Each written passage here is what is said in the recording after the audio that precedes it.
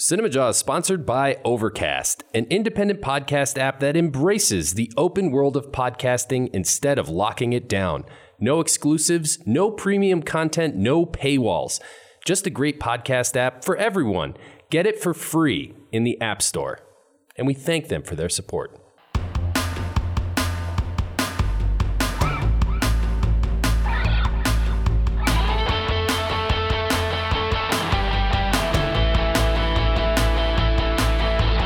You're listening to CinemaJaw, the greatest movies podcast ever, recorded on location at Cards Against Humanity in Chicago. My name is Matt Kay, and with me is... Rye, the movie guy, and sitting inside the fish tank is Filmy and Phil. How's it going, guys? Matt, this week on CinemaJaw, I ask if you can keep a secret. No, I can't. I'm terrible at that. I should really go to Phil with this one. I get Phil, so stressed out. Phil, can you keep a secret? No. Oh, jeez. I got nobody to tell. Our futures in the CIA are very limited. Nobody that I can tell my top 5 movies. I should say my top 5 characters who have secrets in movies. Well, we might as well just tell everyone then, Ryan. That's our topic this week, Matt. I like it. It's top a fun five, one. Top 5 character secrets in movies. Good one. Ties into a review that we will be having later on in the show. Indeed it does. And that will be a secret until we tell you what it is. Mm-hmm. A lot of secrets on the show. Shh. But one secret that is no secret no more, Matt. That's a great segue. Is our guest who is going to be joining us very shortly in honor of the Musicbox's 90th anniversary. Wow, 9-0. Ryan Oestreich is back. I believe this is his 3rd appearance on CinemaJaw. Lots going on in his world, including, of course, the 90th anniversary of the famous Musicbox Theater here in Chicago. Yeah, a lot of pressure when you're the GM of the Musicbox and it turns 90. You really got to give it a good celebration. Well, it could not be in better hands than Ryan O. Yes, we will inform the Jawheads of what is going to be taking place for a week-long celebration over at the Musicbox. And it's a doozy. It is. Besides that, we have more going on, don't we, Phil? We absolutely do, Ryan. We are also going eye for an eye on Ready or Not tonight. And we have a review of After the Wedding. Nice. In honor of the Musicbox, the jewel of a theater that we have here in Chicago, I thought this would be a good time for you, Matt, to take Ryan on in Musicbox movie trivia. Keywords here, music and box. Okay. You've done it again, Alex Trebek. You know? Yeah. Before we bring Ryan on, just a taste. Get the Jawheads their taste buds watered here. Mm-hmm. Some of the highlights that are going to be going on at the Musicbox starting August 22nd. That is the day that the Musicbox opened up some 90 years ago. 1929. Unbelievable. So starting on the 22nd, they are showing Innocents of Paris, which is a film from 1929, and we'll talk to Ryan about that. They got some silent cinema that's going to be playing. They have a 9 to 5 movie marathon, which is Dolly Parton movie marathon. Why wouldn't it place, be? Yep, right? Yep. They have a Mary Poppins sing-along taking place. They have a Musicbox of Horrors, right? Mm-hmm. Oh, by the way, featuring Society, which is a movie I keep telling you need to see, and now this proves it. I can't wait. Validated. And then they have this wonderful night, what they are dubbing Audience Choice Double Feature, in which they're playing The Terminator and RoboCop. Great. Yeah, I mean, you got one masterpiece there and one, pretty damn good film as well. I agree. Well, which one's which? What are you saying here? One's a masterpiece. It's definitely, I would say, The Terminator. It's RoboCop. No, it's RoboCop. No, come on. It's RoboCop. It's definitely The Terminator. RoboCop I like as well, but The Terminator's a masterpiece. If RoboCop is a masterpiece. Oh my God. Cinema War. Oof. Ryan's going to have his hands full with that one. I mean, it's a tough one. He probably picked these two to show on Audience's Sophie's Choice once again. And then the event ends with just a spectacular. I'm going to be there in-house for this. Back to the Future 2 screened in beautiful 70 millimeter at the Musicbox. And this is one of the few screens in the world where you can see it in such a format. It's going to be awesome. That is taking place on Thursday, August 29th. So as we say here, Matt, it is quite the celebration that the Musicbox is going to be having. I can't wait. Looks awesome. It does. Before we bring Ryan in, we are celebrating Morgan Freeman all month long. So, Phil, do you got a fact for Morgan Freeman, and does it tie into the Musicbox in any way? I do have a fact. It does not tie into the music box, however. This week's CinemaJaw Morgan Freeman movie fact. Freeman's first acting role was a form of punishment. While in junior high, he pulled a chair out from underneath a female classmate in an ill-advised attempt to flirt with her. The school ordered him to participate in the drama department as a penalty, and of course, he ended up falling for the art form and becoming the Morgan Freeman we know today. How about that as a punishment? Go, and you're going to have to go in the school play. Yeah. And then next thing you know, you got Lean on Me. Right? Interesting. He took that punishment all the way to the bank. Good stuff. I love learning about Morgan Freeman. I do too. This has been great. All right, Matt, without further ado, let's bring in our guest. He is the general manager of the Musicbox Theater. He's been running movie theaters, I think, for something like 20 years. So he's quite an expert when it comes to it. They run film festivals out of the Musicbox, such as Cinpocalypse and so many more, the 70mm Film Festival. His third time on CinemaJaw, Ryan Oestreich. Welcome back. Thank you very much. I am happy to be back on. Hello, listeners. Hello, my beautiful podcasters. You know what? This is a good place to be right now. Thank you for having me. You're welcome, man. And hey, first of all, congratulations on the new kid. Thank you. Yeah. 4 weeks, right? Yeah, little Oscar. He's 4. I'm sorry. It's like lack of sleep. Yeah, I've been there, pal. Yeah, a 4-week-old and a 2-year-old is it's full plate. Not to mention the 90th anniversary of the Musicbox and all the other work that we do. Right? I mean, it's consuming, but I don't know. It's still enriching. You know, of course, it's good stuff. And I think doing something like CinemaJaw, where it's a weekly project, we're always trying to put social media out there. We're coming up with topics, so we get an idea of that constant of always trying to. And when I look at something like the Musicbox, you guys come off so professional in the sense that you guys have it well oiled, where you guys got things going months in advance. You can go to musicboxtheater.com and see the schedule, and you can look ahead at what fests are coming. So are you guys constantly doing meetings there and figuring out fun new events to come up with, like brainstorming? You mean like Dolly Parton 9 to 5? Yes, like something like that. Who comes up with that? We have weekly programming meetings, but outside of the weekly programming meetings, I mean, we're always emailing with each other and, or just like texting or, just talking to one another. And you guys use Slack? You should use Slack. We are using Slack now. Good. It is new. It's full of gifts and stupid ways to waste your time.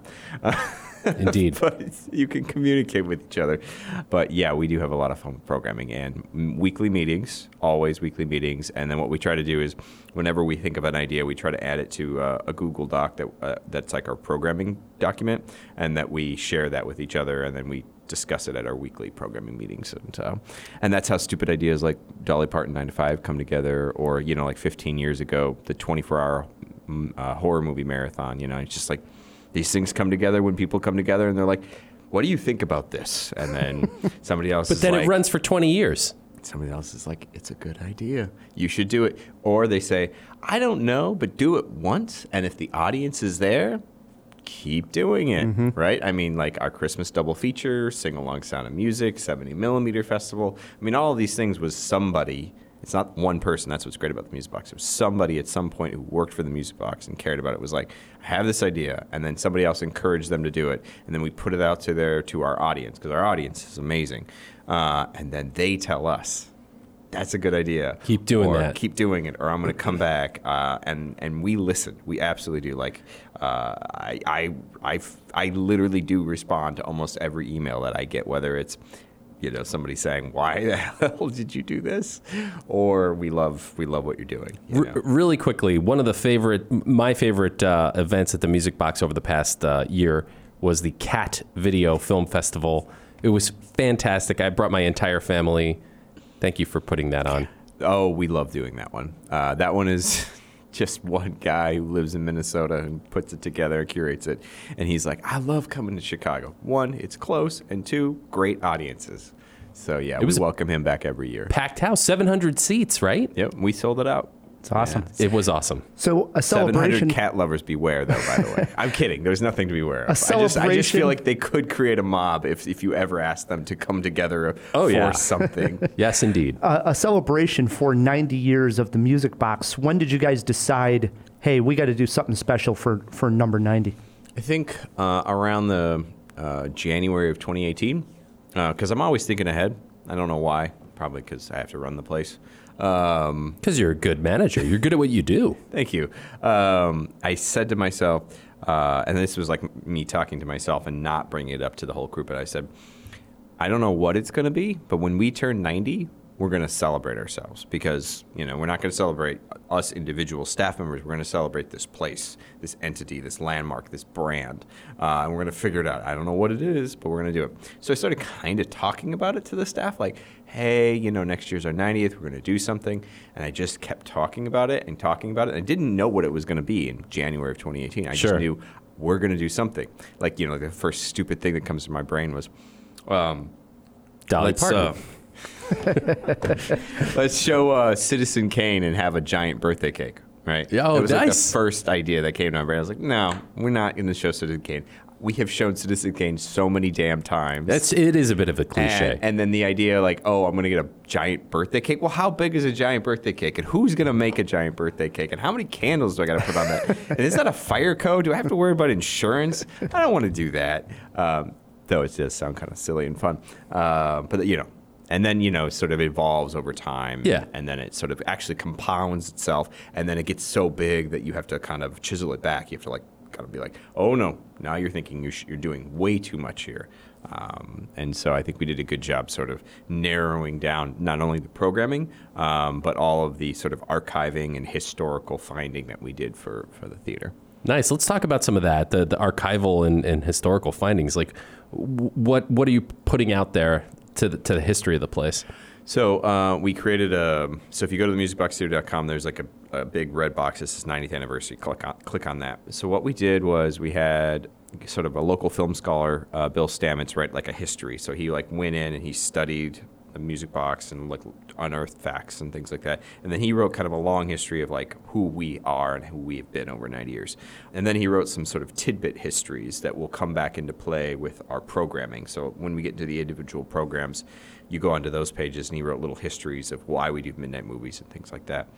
And then in 1983, when we were sort of reborn, or we are the Musicbox that we are today in this sort of style of programming, we started doing printed calendars. Yeah, I saw this on the website. And so we created the digital archive. So I actually had one of my staff members go in and digitize 35 years of calendars. So you can literally go through and see every movie we've ever played in the month and day that we played it, along with really terrible advertisements and other factoids and X-ray specs, that kind of thing. Yeah, or the bar that was down the street that had happy hour or something like that. Yeah. And then we did tribute videos. We have had so many people come through our doors in 90 years. Why don't we ask them if they will go on camera, including some of our own staff members who worked there a long time, and tell our story? And then maybe we can cut it together into a tribute video. But what we also found was we got 30 people to talk about, us, everybody from Michael Shannon to the programming director of the Musicbox, right? All these people, Chicagoans, outside of Chicago, and they all came together and they talked about us. And then we created this 12-minute long tribute video that kind of tells our story. It's very nicely done.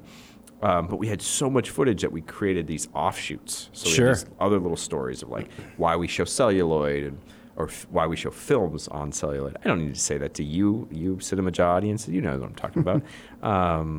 Why we survive the years, why we have the organ, why do we care about the organ? All of these sort of things. So you go on there and you can get all these videos. So we did all of that. And then what I wanted to do was I wanted to do a limited edition pin, because people like to buy something. I like the pin. There's two of them. Yeah. So I'm serious. Wow, Matt's all over this. Yes, yes. The good thing about that I'm was getting a pin. It was my idea to do a pin, and then my membership manager Claire, she was just like, "Hey, people like pins, so maybe do a limited edition pin, but also create another pin that maybe you could have year round." So, we have the 90th pin that will only be selling while we're 90, and then we created the blade sign, so that marquee. Right? Yeah, sort of an upside down T for those of you who don't know. Well, basically, for everybody who knows, a marquee is actually the canopy, the thing that hangs out horizontally over the street or the sidewalk, and then the thing that goes upright is called a blade sign. So the thing that holds the neon letters, that's a blade sign, technical term here. And then the marquee is actually like the canopy that pops out. Right. And if you want to get into real architectural terms, boy. you say canopy marquee, right? You put the canopy into it because then you can, kind of comes out. Sure. So we have these two pins. And if you're thinking about becoming a member of the Music Box, you get the 90th anniversary pin with your membership in the month of August to help celebrate our birthday. Sorry, got to plug it. Yeah, you got to plug it. Absolutely. So we have those pins. So yeah, on this website, on this page of this website, we have all of these things. And then, God, I feel sorry about my staff.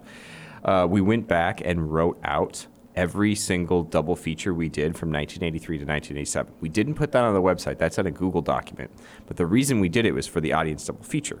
And so one of my staff members went through 40, 50 calendars and literally typed out every single double feature we ever did from that 83 to 87. So it was very long. And then we used it to go into the double feature, which I don't know if that's a good segue to talk about programming. Wow. But the double feature kind of went away as a thing, and you guys are at least in part responsible for reviving it in the 80s.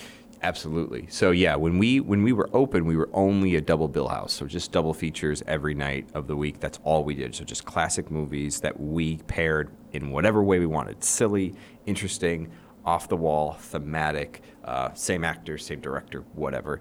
And we did that we were only a double feature house for 4 years. And then we slowly started to build in, like independent movies, independent, like theatrical runs of Sex, Lies, and Videotape, and movies coming out of the Sundance Film Festival and like foreign language movies, and that sort of Which stuff. was tough in the 80s. Yeah, but actually, as we went from double bills to that, we actually found out that we were more successful with those first run movies. So we kept doing first runs, and then we really honed in on always having midnights and matinee features, right? And then also doing like retrospectives and the kind of things that you know us for now. So that we sort of evolved, even in our current who we are as the Music Box. It's ever evolving. Ever evolving. It is. You're absolutely right, because our audience is also ever evolving. True. And so our audience sort of kind of tells us what we're doing right, what we're doing wrong, or like kind of the movies that they want to see. So we're always going to try to keep to our roots and show things that may seem out of date or why you do that, but it's tradition. Then, the audience is going to keep pushing us. I mean, I don't think we've always played anime. I would look back through the archives, and I think the only real anime we ever played through the years was Akira. But in the last 6-7 years, we really pushed through a lot of anime because there's an audience for it. Yeah. And sometimes they cross over, and sometimes they just come for the monthly screening of an anime movie. And you know what? That's totally fine. That's just a part of our big, wide, diverse group of audience and films that we play. You guys are nailing it. Absolutely. How often, when you're out there, do you see people taking picture of the famous marquee? So often. Blade sign, Ryan. Yeah, blade sign. No, marquee and blade sign. Yeah. I mean, they're probably taking a shot of both. But I was walking there especially if they I just like saw. correcting him. That's I was walking there just recently, and we'll get to this story. Oh my God, and yes. I was passing a couple, and the guy was like, "Hold on, let me get a picture of this." As I passed him, and I thought, I know I've taken numerous pictures, and I thought somebody who works there, you probably see that all the time, where people go out there and take a picture of the famous Music Box sign. It's almost become a problem, because you'll have professional photographers who are with models, or there's clothing or something random, and they're looking for interesting spots in Chicago, and so out of nowhere they're just bombarding your front with these model shoots, and it's just what are you doing? You didn't even ask my permission for this. yeah, why get are out of you- here. We're trying to run a business here. So yes, we get a lot of photos, and it's one of the things I actually like to do with social media is find all the people that tag us, because a lot of them actually take really great shots. One of my favorite shots of the Music Box, I don't know the person who did it, because I don't know them as a human. I only know them as a handle right on one of the socials. But they took this beautiful shot of the marquee as a reflection in a puddle in the sidewalk. Wow, nice. And the puddle was big enough, and the lighting was just perfect, that it was crystal clear. Color or black and white? Color. Nice. Yeah, because it was at night. That's gorgeous. I got to see this one. It is. For the full list of films celebrating the Music Box 90th anniversary, you can go to the musicboxtheater.com. Like Ryan said, there's a box there that says 90th anniversary. You click on it. It's got all kinds of the events page and everything that Ryan just spoke about. One other mention that we had to talk about was the fact that you guys are playing Once Upon a Time in Hollywood in 70 millimeter. And we announced it on the show when Matt did his review. It's pretty impressive to say one of 5 screens in the world to present it in 70 millimeter. How did that come about? Was there a struggle getting that? Oh. Can you tell us a little backstory on getting such a big film in 70 millimeter? I worked for 6 months to get that film.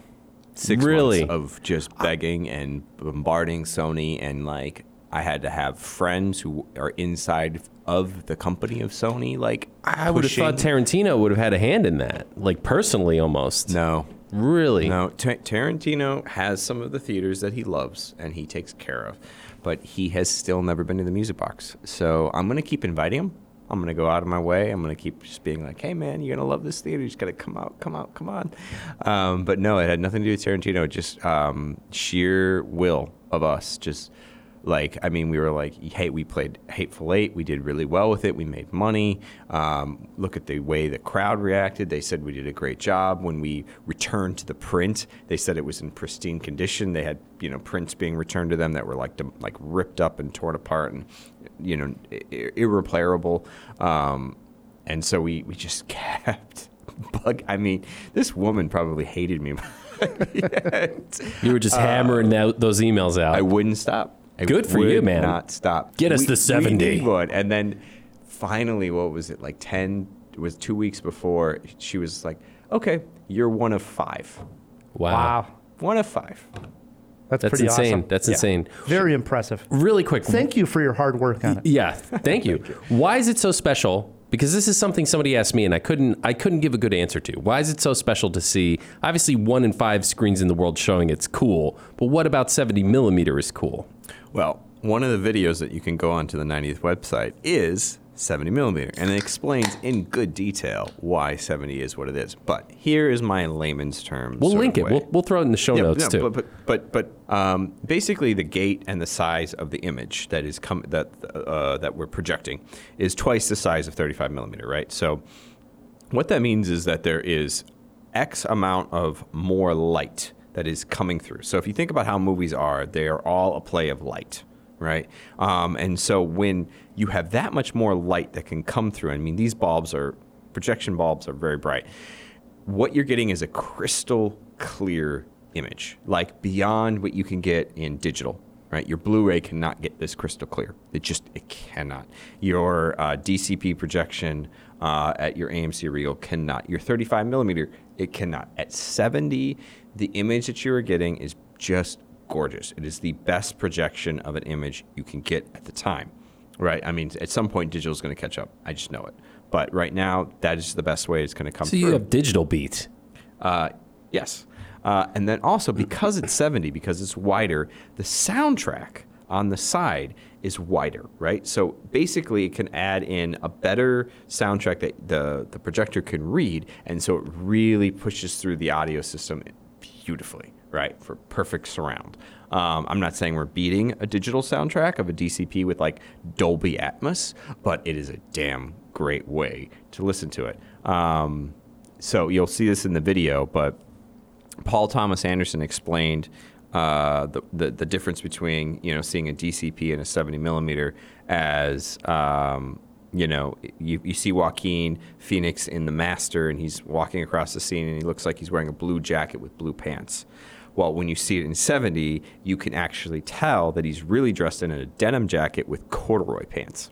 Wow. So the definition is just there. Wow. You could see the corduroys, the cords, and wow. Exactly. And that's special. I mean, let's think about it this way, guys, movie lovers out there. If the filmmaker did something in a way that they want you to see the detail and they want you to take in the image in its entire scope and its entire frame, then you should do yourself a service if you really respect the filmmaker and if you think that this film is important, to see it in the best way possible. And so when you get the chance to see something in 70, you're probably seeing it in the best possible presentation. Well said. Yeah, very well said. I won't even make a joke about watching movies on my phone. Well, there really aren't any other theaters in Chicago, and very few in the world left like the Musicbox. I agree. It's such a great place. We might as well tell this story now. Yeah, this is a good segue. As it ties into the Musicbox Theater, we had a Jawhead. We had a CinemaJaw meetup with a Jawhead. He had reached out to us months earlier that he was coming into town on holiday, and he was stopping in the United States, traveling around. His first stop was going to be in Chicago. This would be his first time ever in Chicago. And he's been listening to CinemaJaw for a few years, and he's coming all the way from New Zealand. Yes, the record holder for the farthest. For the farthest that have traveled to say hi to us, for sure. Darren Mordecai was the Jawhead's name. He came with his wife, and he had said, hey, let's meet for a drink. Want to talk some movies with you guys. And we suggested the famed Musicbox Theater, which has a lounge there. And we said, why don't we meet there? And we went out and we met Darren and his wife. Couldn't be... Mandy, we should mention her name. Yes, Mandy. Couldn't be nicer people, right? Charming. I mean, literally the nicest people. I hope all Jawheads are this. He really set the bar high. Yeah, he did.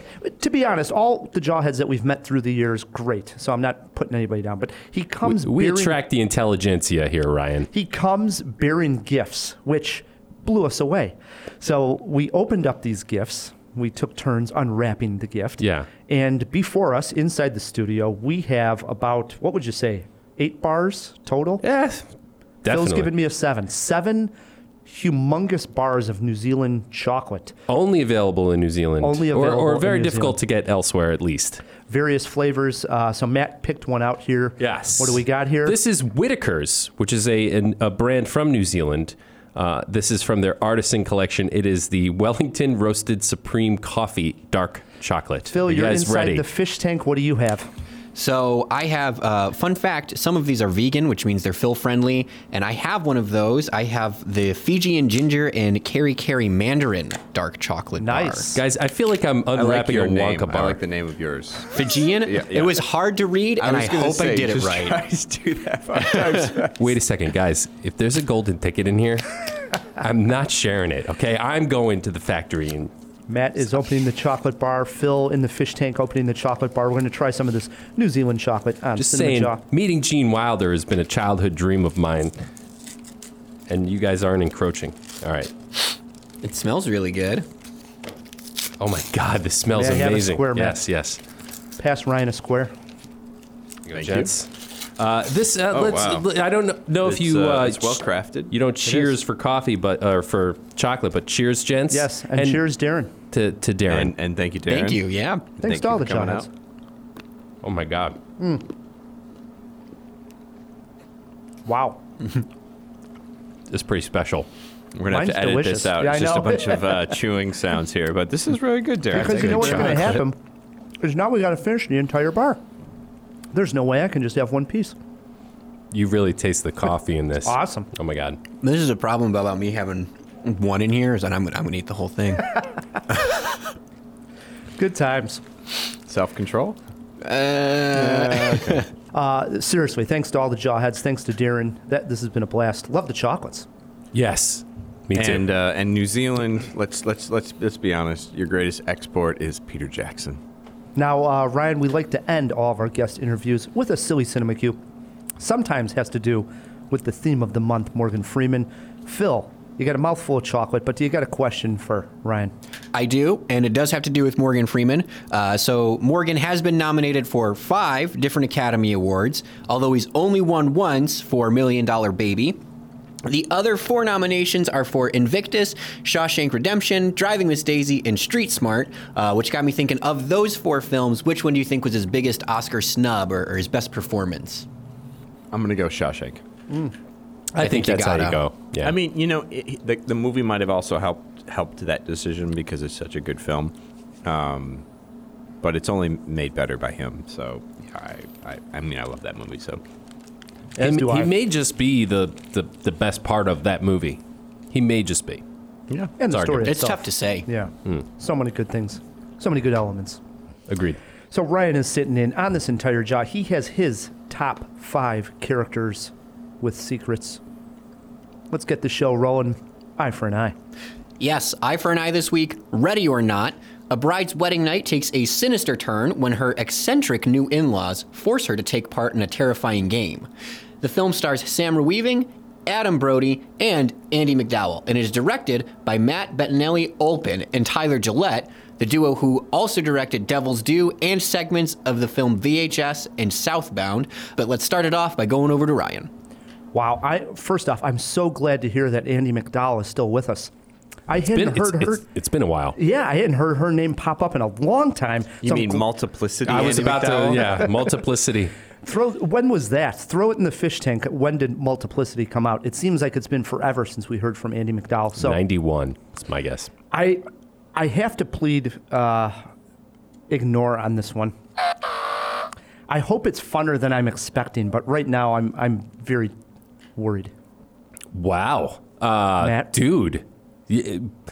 Bust out the party hat. This movie looks like a ton of fun. It's got a Clue vibe, a bit of a Get Out sort of new horror vibe. I am all for this, big time interested. Ryan, how do you feel? I'm going to abstain. You can't abstain. Oh, you didn't tell me those rules. Let me see here. Would I spend my time watching this? I'd watch any movie, but right now, since I have such very limited time, I'm going to pass on it. Sorry. Oof, I'm alone on this one. It's a matter of a circumstance at the moment, so. Fair enough. I'm kind of with Ryan. I'm going to pass on it, kind of for the reasons that Matt had said. I said? Yeah, because it reminds me too much of like Get Out. You know, and it's hard. And not that it's fair that you should make comparisons, but that movie's so good. Yeah. And it's just like, do I need another one now? I don't know if it's at least for a while. I don't know how much it has in common with Get Out. Probably very little. It's almost like Hunger Games meets Clue. Which I love Clue. Right. So, all right, guys, I can't wait for you to be eating your words next week after our review. You know what I'd rather be eating right now? More of that chocolate. More chocolate. Hey, have at it, man. 1 interested, 3 ignores, 4 ready or not. But as Matt said, that is our planned review next week, so we will see it and review it. Yeah, we're not going to actually ignore it. Right. Speaking of new movies, Matt, 2 of my favorite actresses working today, Michelle Williams and Julianne Moore, have teamed up in the new film After the Wedding. This is an American remake of a 2006 Danish film of the same name. Can these 2 powerful actresses bring the same level of drama and emotion as the original film? I put on my tux and hit the wedding ceremony to find out. So we have a list of priorities? I have the caterers on the line. I'm really sorry about that. You just caught me at a very busy time. My daughter's getting married this weekend. Come to the wedding, we can get to know each other better. I pronounce you husband and wife. Congratulations. Everybody smile.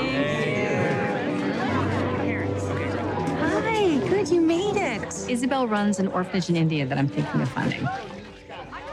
Oh. Yeah. What are you doing here?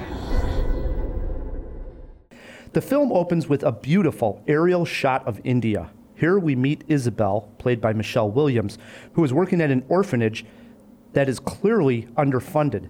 The good news is an American businesswoman wants to make a large donation to help. To seal the deal and make sure they secure the donation, Isabel must go meet Teresa, played by Julianne Moore, in New York, to propose how the foundation would use the funds. We then get a look at what is happening in Teresa's life. She is the founder and CEO of Horizon, a company she is planning to sell. She is happily married to Oscar, played by Billy Crudup, and their oldest daughter is getting married. After the initial meeting between Isabel, Teresa decides she needs more time before committing to the large donation. Being courteous, she invites Isabel to her daughter's wedding. It's here that Isabel sees Oscar, and it is clear to us that they have met in the past.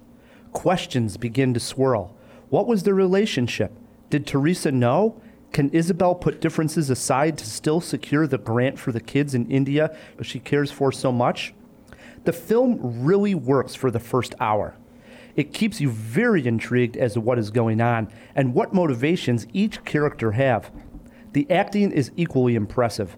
The film allows both Williams and Moore to have a couple of just standout scenes. However, the final third of the film fails to stick the landing.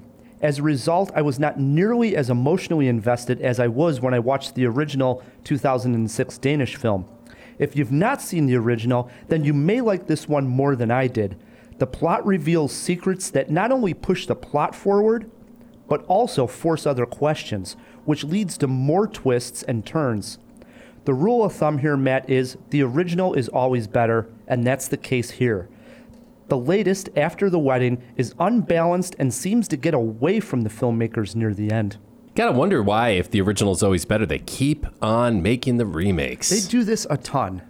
They sure do. With the American remake of a foreign film, It's almost we constantly see it. I don't know how to feel about that. A part of me is almost insulted by it, in all honesty. Although I have seen some that I prefer, or at least certain scenes of a remake that I prefer, like the girl with the dragon tattoo, for example. Yeah, and I was actually going to say that the opening of this film was probably... I was more into these characters than I was when I saw the Danish film. That may come down to a language barrier, too, and being familiar with the actors and actresses on screen. No doubt. The lead actor in the Danish film is Mads Mikkelsen. How do you say that? Mikkelsen. Mads Mikkelsen. Yes. And I love him. He's so damn good. Right. He was in the Star Wars movie... Rogue One. Yeah. He's been in a lot of stuff. Just to name a few. He's currently He's a Bond villain. Right, and he can be currently seen in Arctic on Amazon Prime, which came out, which is really good. Yeah. So he's in a lot, right? And Hannibal. Yes. But thinking back to it, this, I think, was the first time I knew him in 2006 in this original Danish film. At least I didn't know who he was. So no, you're right. That in 2006, like, this was a film that for American audiences finally started to get to know who Mads was. Right. So the American version in the first hour, I think, was a bit more even intriguing. I was into these characters. So maybe that, because it's my language, it's easier to translate. So yeah, that makes sense, man. Yeah, I was going to say, so maybe that is a motivation to constantly remake these foreign films into American remakes? I guess. I'm thinking, like, another great example is Let the Right One In and Let Me In. They don't even compare. The original's, like, so far superior. All right, Ryan. I'm just going to let you guys know that I just don't see the remakes. You don't? I don't. Unless somebody has gone out of their way to say it's its own thing or it does some nice flourishes in the right areas. I just don't see the remakes. I think we are sort of obligated to see them. I'm not saying you shouldn't. Right. I'm just saying, like, as a film goer, sometimes if I liked it so much, I just don't see it. Yeah, that's fair, I think. Like I've not seen Let Me In. I have not either. Or I've not seen Vanilla Sky. Sorry. Ooh, now that one I've seen. Vanilla Sky. Yeah. Everybody's trying to convince me, but Open Your Eyes was so damn good. All right, let's break this down a little further, Ryan. What about a favorite scene? So I did enjoy the way they kept the mystery of the secrets for so long. There's a lot of good glances in this movie between, like, Michelle Williams and Billy Crudup, where some knowing looks. Yeah, you know something's going on, but it's not the normal giveaway, and it doesn't go exactly where you probably predict, we're seasoned to think where it's going. It's different than that. And if I had to pick one particular scene that I really liked was after more or less the first twist of this movie is revealed, there's an amazing scene in a kitchen between Julianne Moore, Michelle Williams, and Billy Crudup. That's just one of those tense scenes where you can actually feel the tension in the theater watching it. I love that. I love that too. What about a particular trouble with scene? I felt the film just stuck around too long. The runtime is about an hour and 50 minutes, and it really came off watching the end of this movie like they just never knew when to end the film, properly end it in the right way. And there's a nice dinner sequence with a toast in the movie, and I wrote down in my journal, somehow should have tied that in with maybe a collage of things happening over the toast and end the movie. They just didn't know how to end this film. Maybe they could have cut a few minutes out, huh? Any influences? Obviously, the original Danish film, right? So I do want to mention what they did different here, and I don't know if this qualifies enough to have Ryan see the film, is what they did is they basically switched the gender roles of the two stories. So instead of, a male coming back from the orphanage trying to get the donation, it's a female this time. It's obvious. And all the secrets are different. That's the main switch here is the genders. That's such an easy one. Did you learn anything? I learned that Michelle Williams meditating with her eyes closed is still captivating to watch, that she can just act. I don't know what it is, but it's like, yeah, it's still fascinating. And there's a scene where she probably does it for about 30 seconds, and a lot of times you would be like, this is ridiculous, but when it's a good actress, it still somehow works. Somebody on the show once said they could watch Daniel Day-Lewis watch paint dry on screen. I don't know if I agree with that, but I'll have to see this. All right, what about a movie poster quote? Like many wedding ceremonies, it goes on for too long.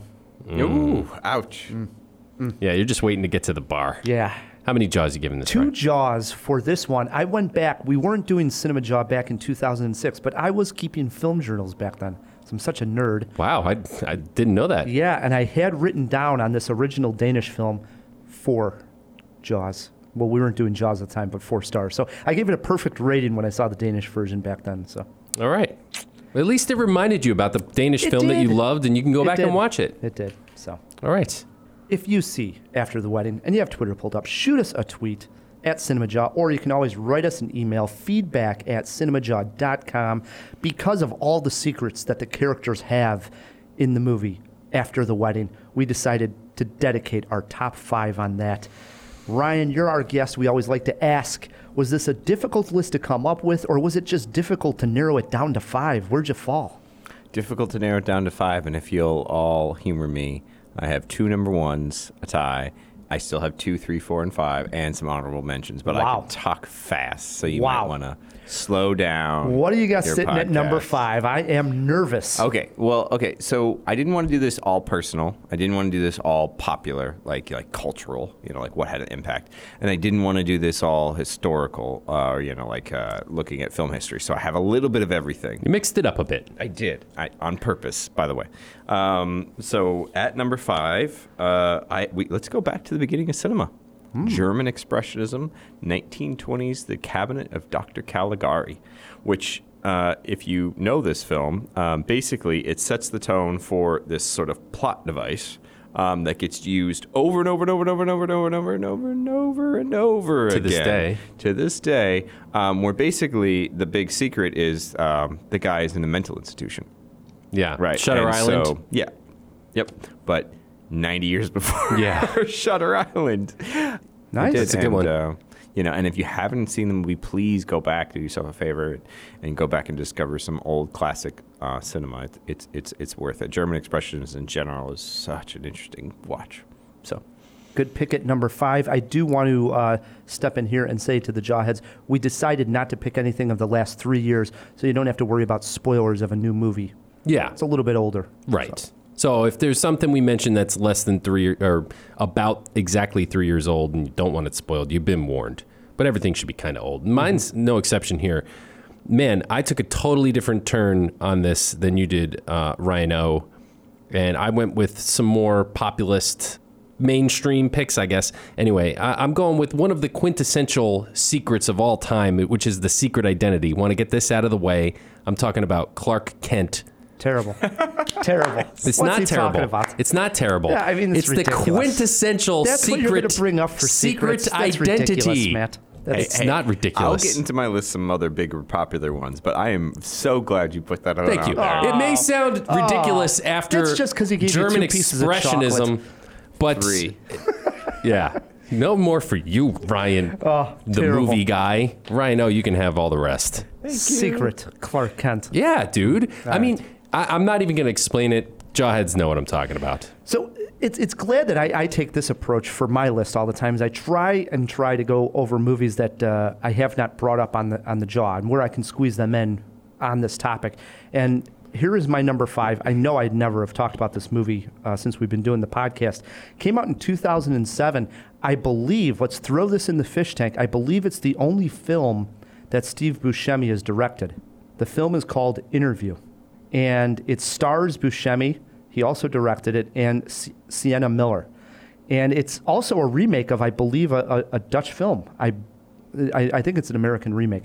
That happens a lot, apparently. So here's the gist of this movie is Buscemi plays a political correspondent who's assigned a job by his editor who he just feels that this job is underneath him. And that's to interview Sienna Miller's character, who is basically like a socialite, hounded by the paparazzi. Paris Hilton type. Exactly. So he's got to go interview her. He feels it's totally underneath her. Well, the interview goes absolutely crazy, and they end up like in an apartment. I believe it's her apartment, and there's drinking involved, drugs involved, and secrets are opened up. And Buscemi's got a guy like that looks like Steve Buscemi's got skeletons in his closet. Are you kidding me? So this guy opens up finally about things that have happened in his past with his wife and so on and so forth. So the interviewer becomes the interviewee. And of course, a lot of this is caught on tape. There's some twists and turns. I'm not going to give everything away.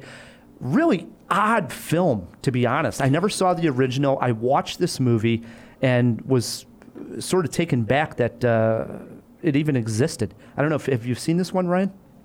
Yeah, it's great. I love Sienna Miller. I love Steve Buscemi. I'm sorry, but I don't understand how more love is not out there for Steve Buscemi. He's the best, right? Good. There's a lot out there, but you're right. There could be more. I just wonder how much there really is, but maybe there is, and I'm just I'm blind to it. I mean, this is great. I'm so glad you threw this one in there. I'm really glad with both of your starts. Thank you. You've gone in different directions. Neither of these films are on my list or even in my honorable mentions. Nice. My number 5, Interview. Not The Interview, just Interview. Look for it, though. Not that Seth Rogen, James right, Franco exactly. movie. Okay, good. Different film. Good. My Great. number 5, Interview. We're into our 4s, Ryan. My number 4 is Memento.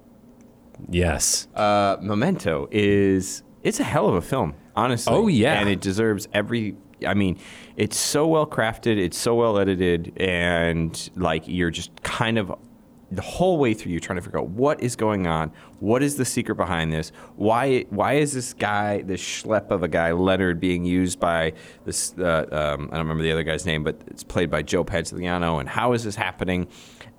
And then you find out the secret, and it hits you so hard, and you're just like, damn, oh, wow. Everything is built in this way to hit you with when you find out what you find out about it. And I'm not going to spoil it right now because in case you haven't seen it, do yourself a favor. Go watch Memento. Please watch Memento. Memento was one of those films that we opened at the theater because it was an independently made movie. Mm-hmm. We opened it not knowing what it was going to be. We thought it was going to run for 2 or 3 weeks. It ran for 11 weeks. Wow. At the Musicbox. I wouldn't have been impressive. surprised if you said 11 years. Honestly, I think Nolan's lauded. He's held on high for his films. Not a fan of Dunkirk. Honestly, it's been diminishing returns for me since Memento, which is, I think, his masterpiece. It's so good, Memento. So good. But for so many reasons. It's like an onion. You're not a fan of The Prestige? No, I am. Okay. Do I think it's as good as Memento, though? No. Okay. I don't. Fair enough. But anyway, my number four Nice pick. is Memento. All right. And that was a personal choice. So I applaud it, sir. At number 4, this is where I have an actor we haven't seen a lot of. Although when we do see him, we've been seeing more of him. I'm talking about Russell Crowe as John Nash in A Beautiful Mind. And the secret here was that he was paranoid schizophrenic. He was hallucinating conspiracy theories about Soviet agents who were, putting codes within newspapers and, regular media that he was trying to break. And of course, it was all just nonsense. But his career, he needed to hold together, so he kept all these hallucinations secret. Of course, he was also paranoid, so he didn't know who to trust. So he was keeping all these parts of himself hidden, and it ate him up to the point where he completely broke apart. I have to be honest. I don't know if this movie holds up because I've only seen it the one time in the theater. I've seen it twice. I saw it at theater and then once at home, and I think it's good. I'm a little weary of it. I'm right with you. The last time I saw this movie was in theaters when it came out, so I have no idea if it holds up either. But it did have an effect. I thought about this movie when I was making my list. Well, I rewatched the trailer today. I haven't rewatched the whole movie in a long time, and it's it's amazing how young they look. I know, but I do remember Russell Crowe was very good in this movie. Mm-hmm. Yeah, well, he won the Oscar. Yeah. Yeah, I mean, that doesn't always mean something. I agree. I agree. It means something. It doesn't always mean it was the best. Correct. But yes, he was really good. He was really good. Well, at my number 4, if I'm going to catch flack, it's going to be for this pick. But I wanted to bring it up because we haven't talked about it on the show, I think, since it came out, which was the year 2015. I look at it as M. Night Shyamalan's return to somewhat form with The Visit. Man, you gave me crap for Superman, and you're going with The Visit? The Visit. Okay, I knew there'd be some Shyamalan on here, but The Visit, you need to explain yourself. Well, because we are talking about character secrets. Secrets. And the secret here being that you have 2 teenage Wait, is this less than 3 years old? Yeah, well, 2015, so 4 years. Okay, all right. You have 2 teenage kids who are going to do a 5-day visit to their grandparents who they've never met. Which is weird right Very off the strange, bat. Yeah. Right? But they explain it in some way because, their mom married somebody that they didn't agree to, or, who knows. So they end up taking a train to meet the grandparents, and the grandparents are there when they get off the train to greet them. And they end up staying with them. Now, some weird occurrences start to happen in the house throughout the nights. Strange things are going down. Nana's walking around naked. But it turns out, and not that big of a spoiler because I think everybody knows what we're about to say. It's an M. Night movie. The old people aren't actually the grandparents. And that's the secret. They know, obviously, that they're not the grandparents, and that's their characters holding that secret. It's weak. It's weak. I like the movie. All right, fine. I'm just saying, out of all the Shyamalans, you're going to throw The Visit. Okay. There's better Shyamalan. I lost Ryan. I mean, you could have gone Lady in the Water, and I would have been okay with that. Really? More than The Visit. Oh, okay. All right. Wow. Number 3. This Into is our threes. This is number 3. This is a personal one. Man, it messed me up. Oh, God. Ben Wheatley, you are a sadistic human being. This is 2011's Kill List. Have you seen this movie? No. Have not. No. Oh, well, then I can't spoil Writing it it down in my journal. All right, here's the deal. 2 contract killers, all right? I mean, despicable, hitmen. Human beings. They're hitmen, but they make a living out of it, right? So these are middle-aged men who, what they do for a job for 10, 15, 20 years, they have killed people, all right? So the main character, played by Neil Maskell, who is fantastic. He's a great British actor. He plays this character, Jay. And Jay is a despicable human being. You don't really like him. But the one thing that he cares about is his wife and kid, right? So he's he's a human in those moments, right? Yeah. And so this movie is sort of looking at him at midlife crisis, whatever, and then him getting this job to go on this kill list, right? Like specific kill list. Like you killed this person, you kill this person, you kill this person, nobody else. And with his mate. Sort of in Bruges? Yes, Okay. kind of. Okay. No comedy. Really? Turns out that these people that he's killing are kind of wanting it, okay? And are being weird about it. And there's a lot of secrecy around it and what's really going on and who else is playing into this and where is this all going and what's it leading up to? Because, oh my God, what it leads up to is twisted. I could tell by the look on his face. If you have seen Kill List, I know that the look on your face is recognition for what I'm saying, and I'm not spoiling it to my 2 podcasters here, because you should just see the film. Do not watch it with anybody that might be faint of heart or might not enjoy the sadistic or darker side of the world. I'll say that. Okay. But Ben Wheatley, I am incredibly intrigued. I am going to see it. All right, that swings it over to me. And I sort of prefaced this list saying that I went sort of mainstream, but I think this is one of the best movie secrets. It certainly saves the Star Wars prequel trilogy from being a total waste of time, in my opinion. And that is the secret kept by Chancellor Palpatine, who is actually a Sith Lord. Weak. No, it's not weak, Ryan. You're wrong. Not weak. It's not weak at all. You gotta go The Visit here. No. The Visit is nothing compared to the Star Wars prequel trilogy. And really, like I said, that all hinges on Palpatine. People saw the prequel trilogy and saw The Visit. I guess, who here in this room actually watched even Phantom Menace and didn't somewhat more or less know that the Chancellor was. So Oh, was no, the we secret all on knew. the audience. I know. Well, we're doing secrets.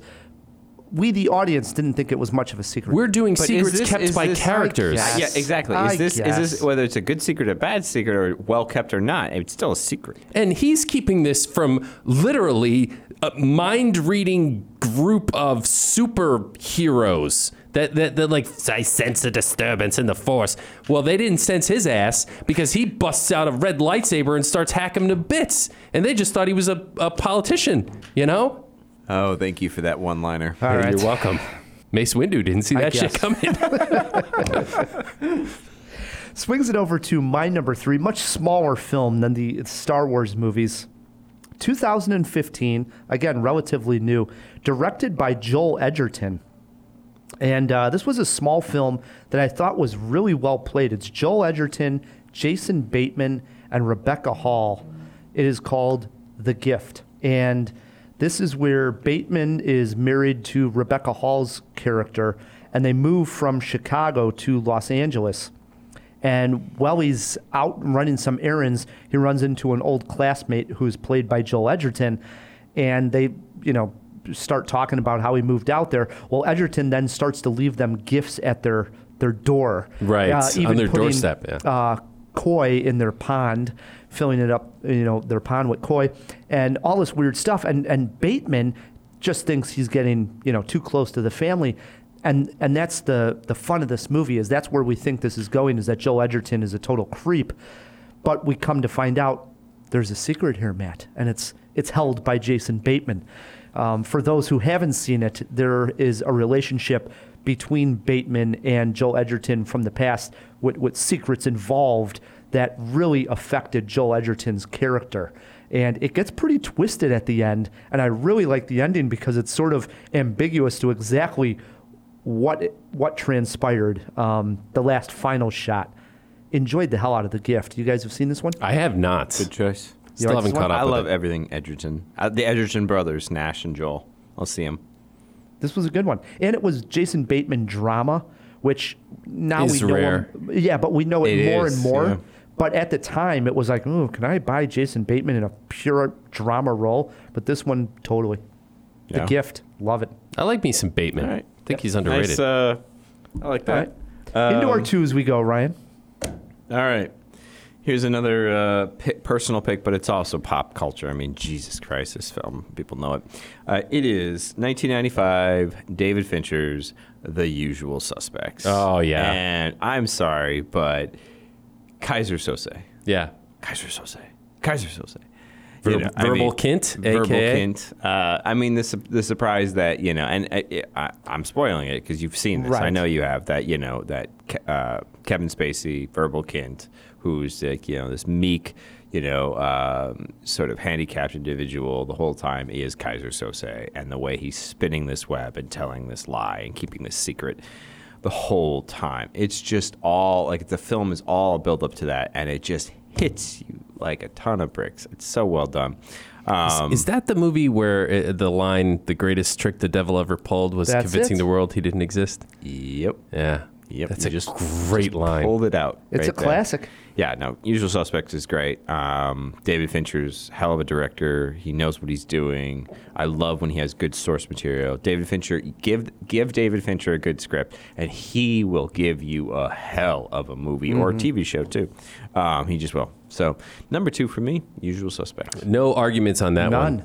one. Speaking of Batemans, as we were on Ryan's last pick, I'm going with a Patrick Bateman Oh, here. I thought you were going Justine. No.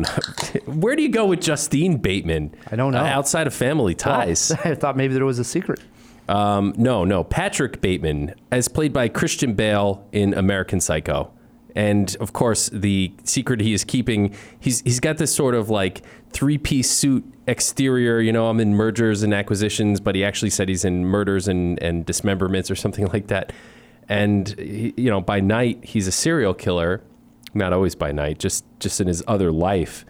And how those two sort of weave in and out of each other, those two personas, is the comedy of American Psycho and the genius of American Psycho. I think it's probably one of the better horror movies of the past 20 years. Oh, absolutely. It's up there for sure. This is one I got to rewatch quite badly. I have it written down as a rewatch this year because I haven't seen it in so long. We talk about it on the Jaw all the time. Well, I have rewatched it recently, and it's just as good as the first time I watched it. It's fantastic, and it's actually my challenge to myself is reading the book. I've never read the book. I got to do that. I have read the book. Is it good? It's really good. Better than the film? No. No. Interesting. No. Well, different. Yes, it's different, Okay. and I love what that film did. But the book is really good on its own too. So I think they can live Separately. yeah, and very well. Cool. Nice pick at number 2. Mine is a 2011 film with Michael Fassbender in it. Okay. All right, and also Mia. Wasikowski? I'll go with Ryan's pronunciation. Sounds pretty good to me. I'm speaking of Jane Eyre, 2011. Well, you're sticking to 2011, man. Mia plays the title character, Jane Eyre, who goes to work as a governess at the Thornfield Hall.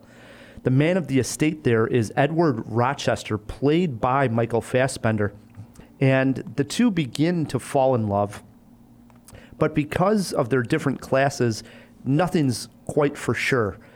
And it's almost a little bit of a haunted house-like movie because there's noises at night, strange occurrences taking place at night. This is actually a movie that has a lot of great dark scenes that are just lit by candle. So if you have one of those newer TVs and you have this on Blu-ray, this is one of those like fun watches to see all the like the dark levels in there. And the secret here being that Michael Fassbender, who we come to see, we think is just this single guy, is not single. He is married, and of course there's a twist on that fact as well. So I don't want to give that away, but it is a very well told movie. If for some reason you hear Jane Eyre and you think like I'm gonna be bored, you're not. It's a beautiful film, so well shot, so well acted, and the twist at the end, I was all in on Jane Eyre. I love this movie. Ryan? Mia and Michael are fantastic actors, and I would watch them in just about any movie. Yep. No arguments. My number 2, Jane Eyre. Here we go into our number 1s. I got a tie. What? Sorry, Not guys. allowed on CinemaJaw, but Well, for Ryan you're- at the Musicbox. Listen. Hey, because you're turning I had 90, to get them in. Because you're turning 90, we'll allow it. I had to get them in because pop culture and like not just pop culture, but the things that affected culture in a mass populist way, these two movies had an insane effect on people when they watched them. All right, tied for number 1. We've got, how do we put this? We got this Star Wars movie from 1980 called Empire Strikes Back, where basically Darth Vader informs Luke Skywalker of the secret that is he is the father. Yeah. We've heard this one. Yeah, we've all heard it. And so I'm not spoiling anything, but I mean, this thing had a massive impact. And I want to say right now that I don't think the Star Wars trilogy and then thus the prequels and the sequels are what they are without like these turns. Right. I think A New Hope is great, but what The Empire Strikes Back did is made this thing into a franchise or whatever you want to call it, and allowed for prequels and sequels by throwing this bombshell on us. And I think it really had an effect on the ability to do more with these stories and these generational pieces to it. It certainly added a layer of complexity. Yes. So that's the tie. That's one part of my tie. The second thing is got to go to the movie history here. It's Alfred Hitchcock's 1960 Psycho. Ooh, I love that fact pick. that Anthony Perkins, who plays Norman Bates, is pretending that his mother is alive, and that his mother's perpetrating these killings, and in reality, it is him in a wig and a dress that is doing this. Shocked. I think it's a secret. Generally shocked audience. It did. I think it's a secret even to Norman Bates. He doesn't even know that mother is dead. He believes she's alive. Right. And so that's why I had to finish this out with two things that I think hit a swath of people that saw movies, all across the world, and it just like had an impact. And even though they're like 20 years apart, two different generations, they're known. I mean, they're just a part of popular culture. People just know these secrets and things. So that's why I had a tie. That's why I had 6 in my 5s. I have honorable mentions too, but I'm not going to get to those right now because I want to hear Ryan more went classics for his number 1. Yeah. Matt, Star Wars and Psycho. I mean, it's what do tough. you got? It's tough to top that, but I will say that, like Anthony Perkins, who was a gay man, but during the time of the filming of Psycho was in the closet. He was not publicly out, which is a secret that a lot of people keep, unfortunately, and a lot of people in movies keep this as well. One that comes to mind that I cared for quite a bit. It's a great movie, very harrowing, very tough to watch at times, but I think it's just a wonderful piece of art, is Boys Don't Cry. And the character is Brandon Teena, played by Hilary Swank, who won the best actress for the role. It's a story about a transgender person who moves to, it's kind of a rural community, small town like Nowheresville, which is just, it's scary for anybody, but for a transgender person, it's like doubly scary. And she falls in love, and it just becomes sort of a nightmare situation when her secret gets found out that she's biologically female. And it's just kind of harrowing what happens. And it's a true story. That the historical accuracy has been debated. And that is what it is. People can do their own research on that. But I think the film stands up in and of itself, and it's a good movie. It is. Tough watch, but a good watch. Yeah, definitely good watch. Leaves it to me for number 1, and hopefully Ryan's seen this one, because I know Matt has not seen my number 1 pick. Came out in 2006. The name Pedro Almodovar is... Well, I voted for Pedro. Thank you, Napoleon. You see how simple Matt makes it, but Pedro Almodovar, a master of cinema, worked with Penelope Cruz numerous times before American audiences really got to know who Penelope Cruz was. In 2006, for my money, I think they collaborated with, it was their best collaboration, and that is the film Volver. I'm getting thumbs up from Ryan already. No, this is a great film. Keep going. So I don't use it a lot. I'd actually go as far as to say I think this is a masterpiece. Truly great cinema. And recapping the story, because of how convoluted the plot is going to sound crazy. But in a nutshell, you have Penelope Cruz, who has a teenage daughter, and also her sister. And they basically live in a town in Spain. And basically, Penelope Cruz and her sister, their parents had passed away in a fire 3 years ago. But people are seeing the ghost of her mother walking around town, and this is in like a small town where the townspeople actually believe in ghosts. Sure, and they all know each other, yeah. Right, Mm-hmm. and so they believe that the ghost of this mother is walking around. Another side story is that Penelope Cruz's teenage daughter is being sexually abused by the person who Penelope Cruz is with, who she believes is her father, not her father. One secret in the movie. So they end up killing this man, and then that becomes a secret where they hide the body, right? But you still got this whole ghost story, I which love it when the secrets pile up, man. Right. You still got this whole ghost walking around town, which is a secret. You got a dead body in a freezer, which is a secret.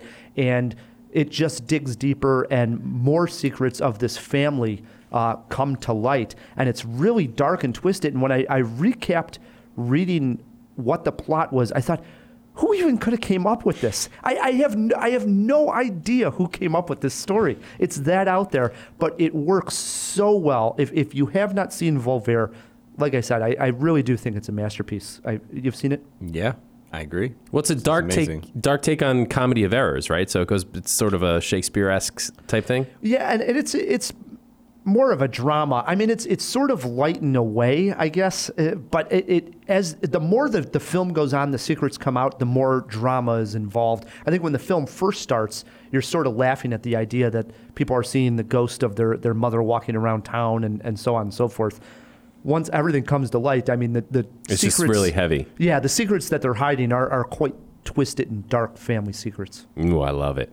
That sounds good.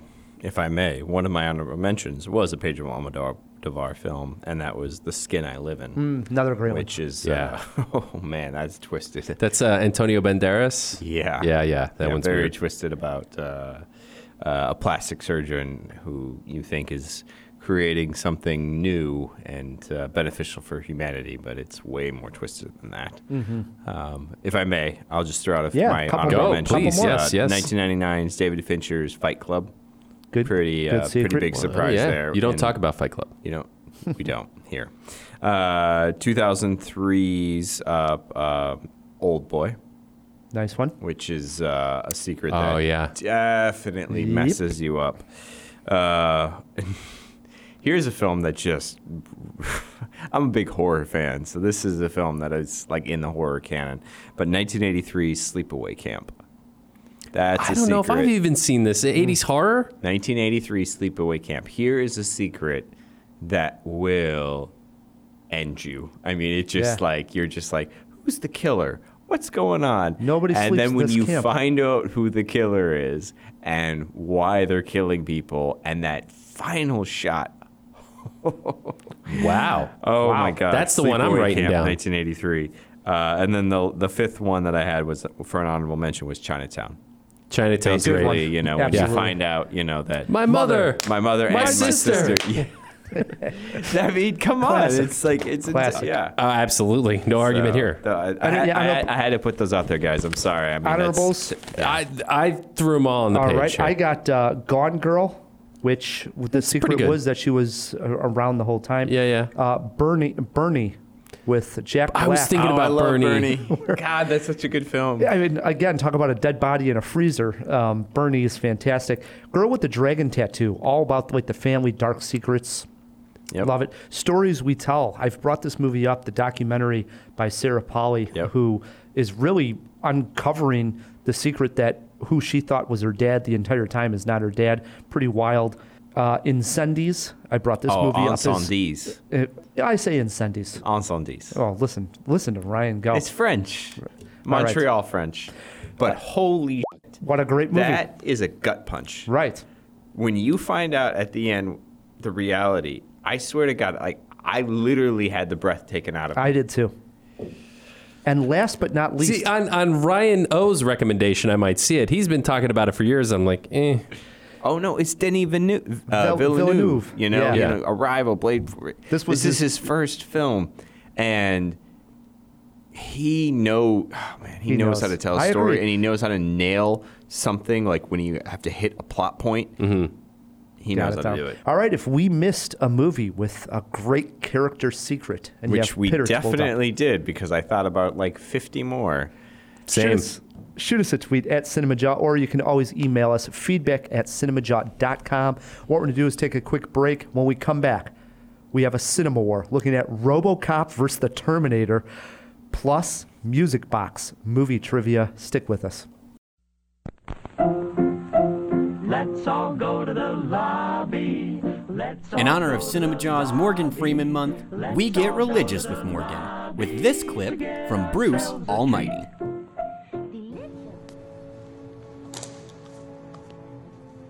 You must be Bruce. I've been expecting you. This is hilarious. So you're the boss and the electrician and the janitor. Must be a killer Christmas party. Don't get drunk, though. One of you might need a ride home. You always were funny, Bruce. Just like your father. He didn't mind rolling up his sleeves either, son. People underestimate the benefit of good old manual labor. It's freedom in it. Some of the happiest people in the world go home smelling to high heavens at the end of the day. All right, what is this? How do you know my father, and how'd you get my pager number? Oh, I know quite a lot about you, Bruce. Just about everything there is to know. Everything you've ever said, or done, or thought about doing, right there in that file cabinet. Wow, a whole drawer just for me. Yeah. Mind if I take a look? Sure like. Sparkling drinks are just dandy. The chocolate bars and the Hey Jawheads, it's Matt K with a quick reminder of this month's riddle. Here we go. I am afraid, very afraid, not of roller coasters. I used to work at an amusement park. And not of skeletons either. I made a movie in their name. Falling food from the sky? Now that is scary. Now let me bust this high school party and take all their Gold Slick vodka. Who am I? If you think you know the answer, write us, DM us, send us smoke signals, get in touch on the socials with the correct answer, and you will be entered to win a Fandango gift card or the honor of taking me on in trivia. Good luck, Jawheads. And we are back on CinemaJaw, hanging out with Ryan Oestreich, GM of the famed Musicbox Theater, which is celebrating its 90th anniversary, August 22nd, full week celebration. Go to themusicboxtheater.com and you'll see everything that's happening from the 22nd all the way through the 27th. There's film fests, as we mentioned, little mini ones, mini like fests, Dolly Parton. There's double features. There's silent films. There's a movie playing where just the organist is going to be accompanying. Silent movies, yeah. Yeah, accompanying the film. So please do get out to the Music Box and help us celebrate this jewel inside the city. Question for you, Ryan. I was out there on a film festival that you run, that the Music Box runs, called Cinpocalypse. I've been out there a couple of times. It's a wonderful festival. It's a genre festival. Horror, sci-fi. Horror, sci-fi, action, cult, or WTF. Yeah. Grind. I love it. A little grindy. A little action. Yeah. And I told a story probably about a month's time back about the opening night of Cinpocalypse, which opened up with Matt's hero of sorts. He's wearing a Misfits t-shirt. Again, this is total coincidence. No, it's just that you wear the same shirt every single week. His hero, Glenn Danzig, had made a movie, and it was called Veronica. Yeah. And what was great, and I told this story without you in the room, and basically I summed it up as this. I went into the seat, I sat in the second or third row, and there was a delay. And I felt like God. I was on the Titanic, and I wanted to get the inside word on how bad did we hit the iceberg. So I got up from my seat, I went to the Music Box Lounge, I saw you, and I saw Steve Procopi, and I asked, how bad is it? And I think it was Steve that answered. Maybe you gave me a little indication as well as exactly what had transpired, but that Glenn Danzig had left the premises with the film to make an edit. This just never happens. To give Jawheads an idea at home, usually studios have screened movies. People know what's going on. The vibe inside the Music Box Theater, and I was trying to describe this, was like something I had never quite felt because it literally felt dangerous. We didn't know what we had. Am I summing it up right? That's awesome, by the way. Am I summing it up right, Ryan? Yeah, I mean, it's like a rock star. It's like a rock star who says, I'm going to go on when I want to go on, right? I'm going to make that crowd wait. They're going to be chanting my name. They're going to be screaming. They're going to be blood-curdling, wanting my name. They're almost going to be screaming, refund, refund. And we were at the end. Because they're waiting so long. And what the hell are they waiting for? I mean, you know they're in the house. You know that they've checked their guitars. You know that they've checked their microphones and they've got their stupid brown M&Ms and everything on their tech writer and whatnot. So why the hell is the thing not starting? There's a good reason why it wasn't starting. Or was it a good reason?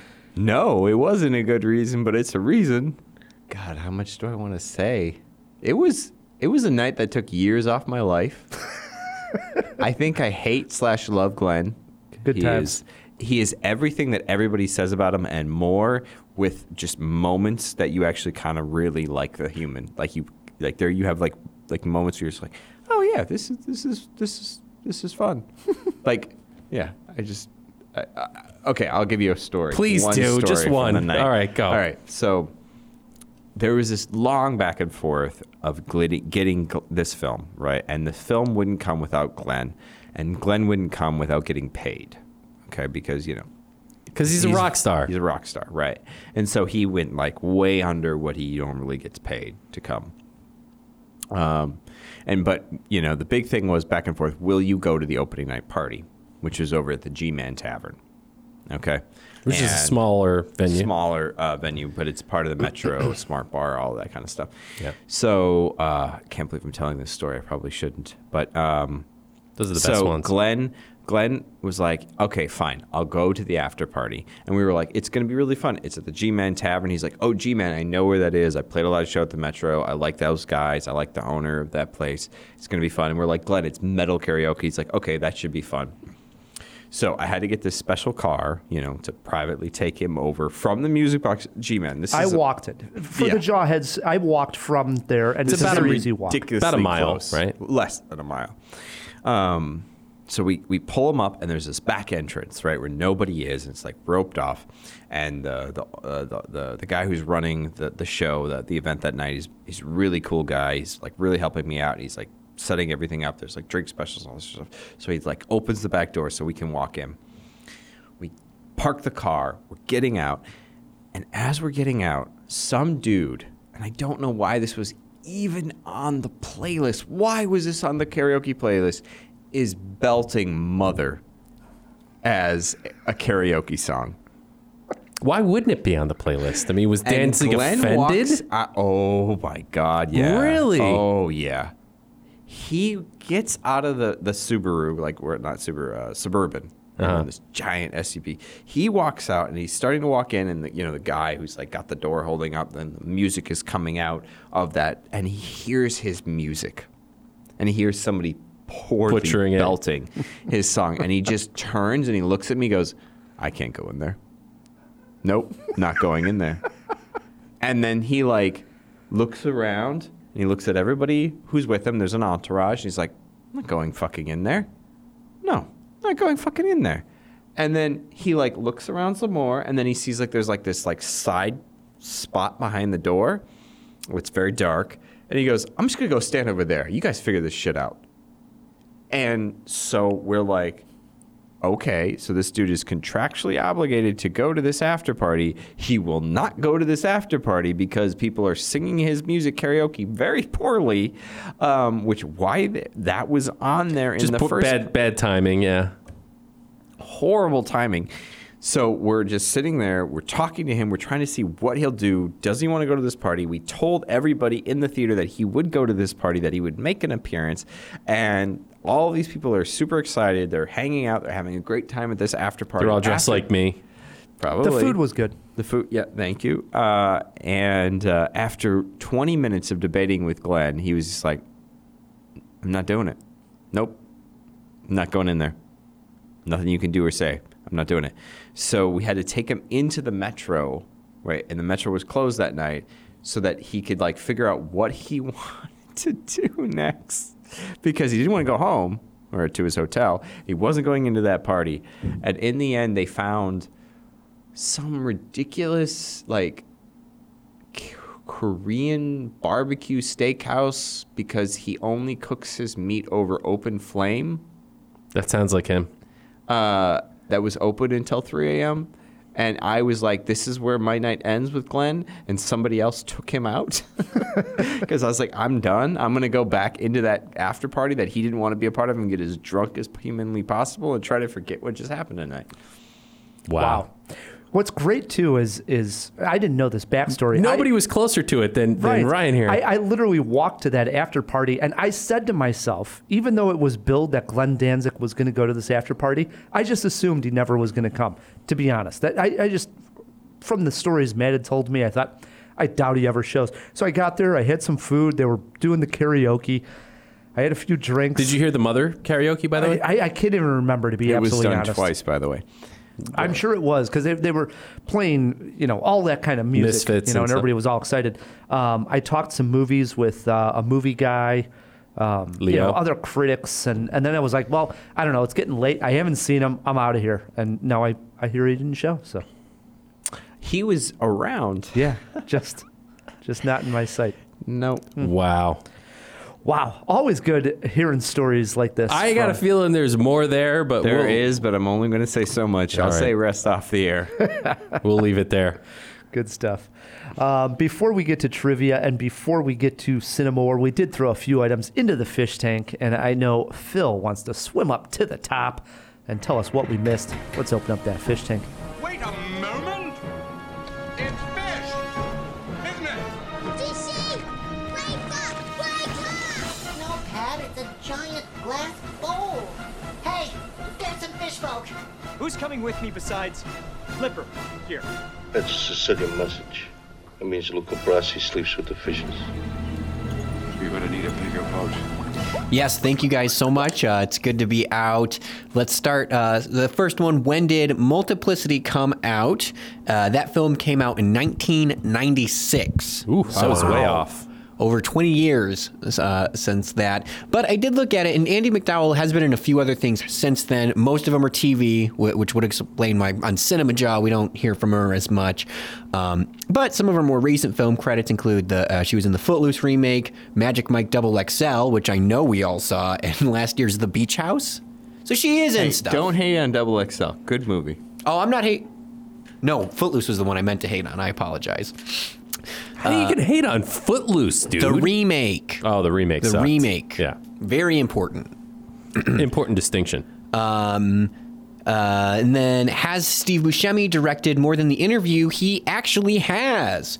Most of them are smaller films that he did before The Interview, but his directorial feature-length debut was in 1996 with Trees Lounge. That's right. I've seen Trees Lounge. You like Trees Lounge? I have. I've mentioned it on the Jaw. I forgot he directed that. Yeah. And then also he did, in 2000, he did a prison drama called Animal Factory, and then 2005's Lonesome Jim. So he's been around the block. Right. He's been doing stuff, and he does. Had no idea. Keep going, Steve. Yeah. He's done a lot of TV work similar to Andy as well. He did a couple episodes of 30 Rock and Portlandia, many more. He's Boardwalk Empire for a while. yeah. Loved it. Yeah. Was that everything? That's all we got. All right, jump back in that fish tank. Will do. Matt, it brings us to a segment called Cinema War. The War. It works like this. Me and Matt, we're fighting on a topic. Our guest, Ryan Oestreich, gets to play judge and jury and tell the Jawheads at home who he thinks won this cinema war. Phil, RoboCop, Terminator, what the hell we got going on here? Yes, Ryan, this week you're going to be deciding which robotic sci-fi film is better. And to clarify, we're only talking about the first installments, not the series as a whole. RoboCop or the Terminator. Matt, you've got RoboCop, and Ryan, you've got the Terminator. Let this half machine, half jackass cinema war begin. Dead or alive, Ryan, you're coming with me. This is about which film is the better sci-fi entry and not which is the better film, period. Still an arguable point, but one and only one of these movies has a Saturn Award, sci-fi's top honor. For that matter, only one of them was nominated for 3 Oscars and won one, RoboCop. Matt, we're talking about Peter Weller versus Arnold Schwarzenegger. We're talking about Nancy Hamilton, who? Versus Linda Hamilton. We're talking about a machine called RoboCop versus a machine called a Terminator. We're talking about Detroit versus Los Angeles. Terminator is far superior in every way. Heck, I doubt RoboCop exists if it was not for the success of the Terminator. Very arguable. I'd buy that for $1, right? RoboCop is far more culturally significant for its contribution to 80s design aesthetic and cyberpunk music and fashion. Terminator, by comparison, seems clumsy. Here's an example. PTP is the band playing during the nightclub scene of RoboCop, which consisted of members of Ministry and Skinny Puppy, industrial music giants. The track being played was only available on the RoboCop soundtrack until 2004. The nightclub scene in Terminator is Tawny Kane and the Triangles with a Z, burning in the Third Degree. Disco crap. Yeah, but look at probably the budgets of these two films. Authenticity, all right? Ryan. Yeah, right. I'll Be Back, Skynet, Judgment Day. So many memorable phrases from the Terminator. I like RoboCop, but be honest. How many times can you watch that film? Replayability is key, and you have to agree the Terminator rules in that department. I don't think so, man. I love RoboCop. If you were talking T2 here, you might have the edge because that is the movie that defined the series. The original Terminator was just a rental hall poster boy. Effects, editing, sound are all superior, far superior in RoboCop. The Melting Man, for example, was an homage to the 1977 classic, The Incredible Melting Man. No such care was taken by Cameron, who only apes himself. All right, the Terminator launched 2 massive careers in Hollywood. Arnold, who would go on to be the biggest action star of the 80s and 90s. James Cameron, meanwhile, went on to be one of the biggest blockbuster directors of all time. People would go on to wait in line to see the movies that by these two. Did anyone ever wait in line to see another Peter Weller film? No. I don't think that argument holds water. Unobtainium, Ryan. Come quietly, or there will be trouble. Everything that Terminator did, RoboCop did with more style and more panache. Paste Magazine recently made a list of the 100 most important sci-fi films of all time, Ryan. RoboCop slides in at number 12. Terminator, 21. Didn't even make it into the top 20. The ending of The Terminator gave a generation nightmares. RoboCop, while fun and bloody in its own right, did not have the lasting effect of The Terminator. I'm sorry. The creative camera take to show us what The Terminator is seeing was so innovative at the time. The story was a head-scratcher. The action sequences were jam-packed. Matt, your argument has been terminated. I'll be back. We are button heads here as we do every time we play CinemaWar. We throw it to our guest, our jury. Ryan, what did you think of this CinemaWar? Great argument, honestly. Really good points on both sides. Very pleased with your enthusiasm for both films, and I'm so happy that we're doing a double feature of them. And I hope people see both. I really do. I have to go with the. Okay, so I can't do a tie. No, you can't. No, you got to pick a winner on CinemaJaw. I know, but there's so much to RoboCop. I mean, the first X rating with violence. I mean, seriously, with a country that loves violence in its movies, right? I mean, to go out of your way to just throw it in our faces, like rub your face in it, you're going to get everything and more of it. Give that man a hand. With RoboCop. I mean, just what Paul Verhoeven did, an outsider just looking in and just seeing how despicable we are and how much we love violence and how much we love, we're going to kill the bad guy and we're going to mutilate them in any way possible. I mean, it's just so good. But I'm sorry. You're giving it to Terminator? It's Terminator because of what it creates, right? But that's the whole point. We're not going with the whole series. No, it's not about the whole series. It's about the mythology that it creates. It's about things that it starts. It's about the low budget and what they created out of that low budget. That I got to give it to the Terminator. I'm sorry. Thank you. I really thought I had this one. No, I thought I won this one. For the record, I firmly disagree. Oh, wow! You should. Wow! You absolutely should. Hey, I'd love to give it a tie, but I won. I have to choose. A couple of Ryans in the room. Yeah, that's it. Ryan's united. No, good pick. I want to say because we went out and I still love you, Ryan. Quick, thank you. 30-second rant. Okay, go ahead. Because we met Darren and his wife Mandy from New Zealand. I thought, you know what, this is great. You guys should do this, even if it's not just CinemaJaw. If you're listening to a podcast, reach out to people because the connection I think we all felt, Phil, Matt, your wife, Heather was there. I love the connection that this podcast can make, as small as it is, to sit there and have beers with somebody that lives halfway across the world and has this common bond of cinema with us, and that we could talk film at the Musicbox Lounge was literally so special that if you're listening to a podcast, even if it isn't CinemaJaw, but it's something else out there and you're visiting that city, literally reach out to the guests and the people and the hosts that do the podcast, because I'm telling you, everybody would benefit from it.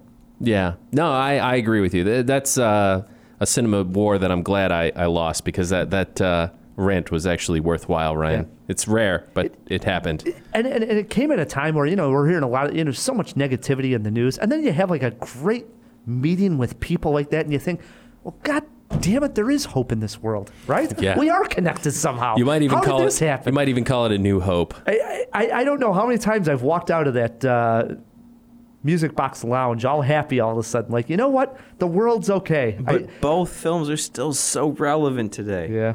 Honestly. We're still talking about RoboCop and He's still on it. He's still on it. I agree with you, dude. They are still. No, they really are. They very much are. This double feature, get out there. Okay. August 29th, I believe it is. August 28th. And it's August 28th. You don't have to choose, Jawheads. You can love both films. Right. And for the record, I love Terminator. I write the trivia every week. This week I came up with Musicbox trivia. 2 keywords, music and box movie trivia. Okay. Ryan, you're our guest. You get to choose if you want to go first or let Matt go first. Let's go first. You want to go first? Let's do it. There are steals, and if you get hung up on a question, I know. 1 trip into the fish tank for Filmy and Phil. Question 1 over to Ryan. Ryan, name the 1965 film that won Best Picture honors and starred Julie Andrews and Christopher Plummer. Sound of Music. Question 1 out of the way. That's not even a softball. That's a T-ball. I got another T-ball for you, Matt. I got another T-ball for you, Matt. It's an audio clue. Oh, my goodness. Matt, name the actor who said this famous line in 1997. What's in the box? Famously used on CinemaJaw for a number of years for the Jawbox segment. Brad Pitt. The movie was 7. There we go. All right, easy ones out of the way. Slightly harder. Question 3, back over to Ryan. Name the 1997 movie that starred Daniel Day-Lewis and Emily Watson. It was about a man coming out of prison to rebuild his life. My Left Foot. That is incorrect. Isn't My Left Foot the one where he... It is. It's the laundromat. I messed that up. Yeah.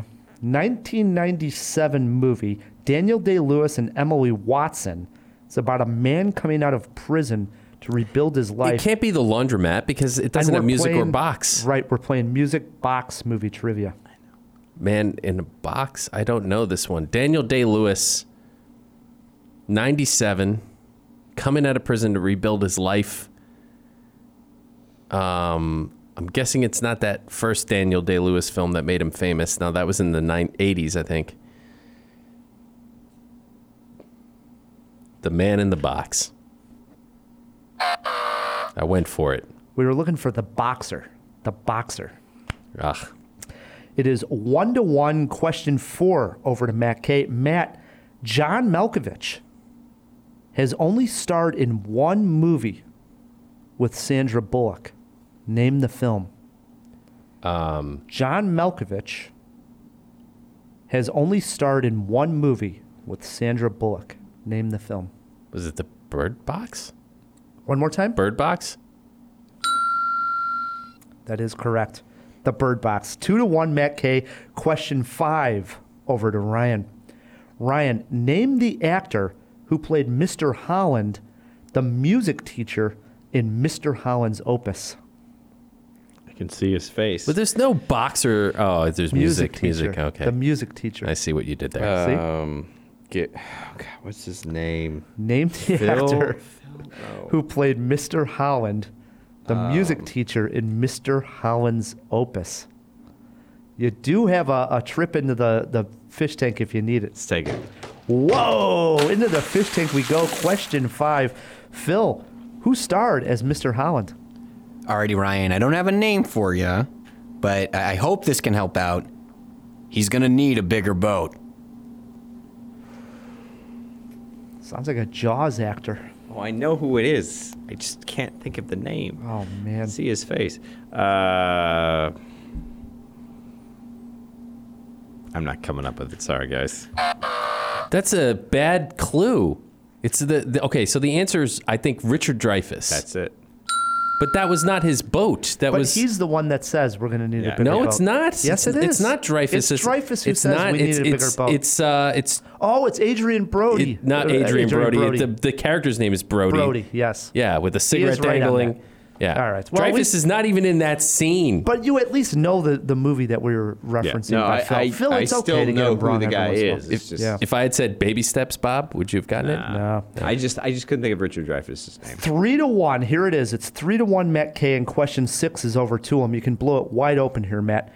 Name the 1962 movie that was based on the Broadway show of the same name. The film starred Robert Preston and Shirley Jones. It was about a con man and a marching band.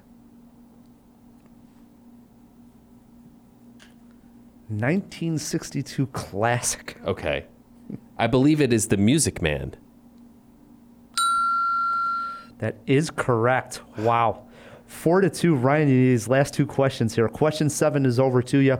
The 2009 film The Box was about a couple who can open a wooden box and get $1 million, but it would kill someone they know.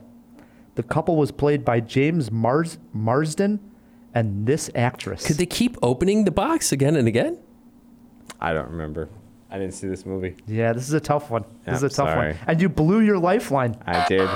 It sounds like Wish Upon. Did you see that? No. Oh, it's Matt, you can any guess on totally this one? missed that one. Actress in the box. I keep thinking of. You can go to the fish tank. Yeah, I can. What question number is this? 7. I'm going to jump in that fish tank, right? Go into the fish tank. Phil, name the actress who starred in The Box. Alrighty, Matt, your clue. She is an angel.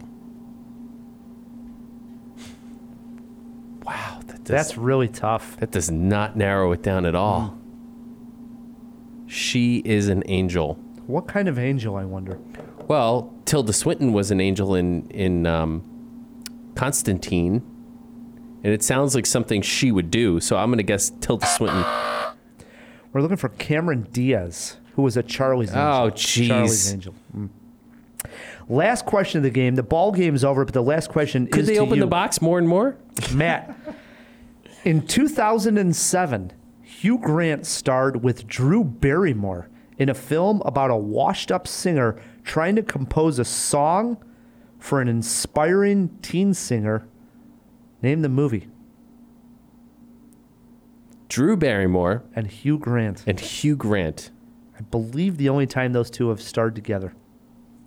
It's sort of a rom-com of sorts. He's a washed-up singer trying to compose a song for an aspiring teen singer. Okay, I don't think it's Love Actually. So what was that other crappy Hugh Grant rom-com? Notting Hill? Ryan, any guess out of you? Nothing? No. Music and lyrics. Music and lyrics. I saw it. Not all that bad, You're probably actually. the only person who did. I don't even think Drew Barrymore and Hugh Grant saw it. Matt wins this one. Glenn 4-2. Danzig probably saw it. 4-2. Do I get a handshake here in the Yes. room? Handshake in the room. It came down to it. If it did Great job, sir. If it did come down Same to a to you. jawbreaker, this question would have been to Ryan, and I think it's a tough one. Better feature at the Musicbox Theater, the organist or the lounge? Wait, I have to answer that? Yeah. How can you pit a human This is the being against jawbreaker. us? There's only one answer. There's only one answer. What's the better feature? Probably the organ. I guess we could just get beers at the thing. Yeah, you it's can a get tough beers one. at the concession stand, but that lounge is pretty cool. I joke. The real jawbreaker was this: age of Julie Andrews, closest to. Oh, Matt, God. you got to guess.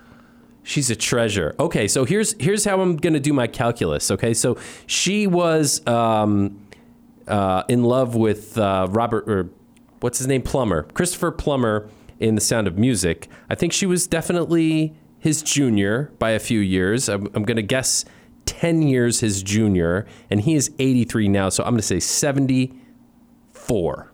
Lock him in at 74. Ryan, do you have a guess? 78.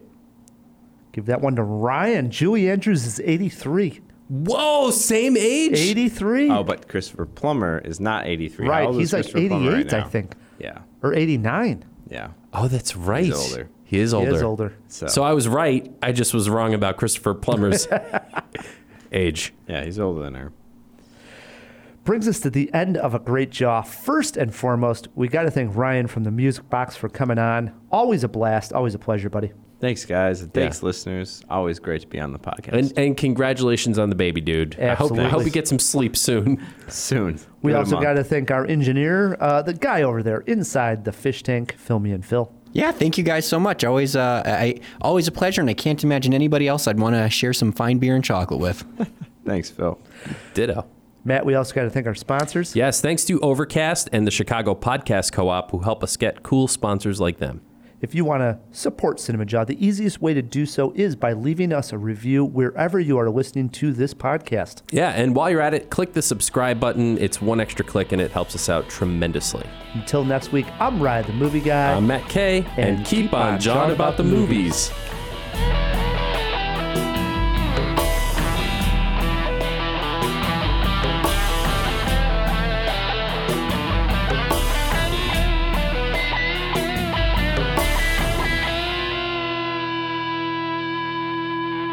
This one's the Ghana Peppermint, 72% coca.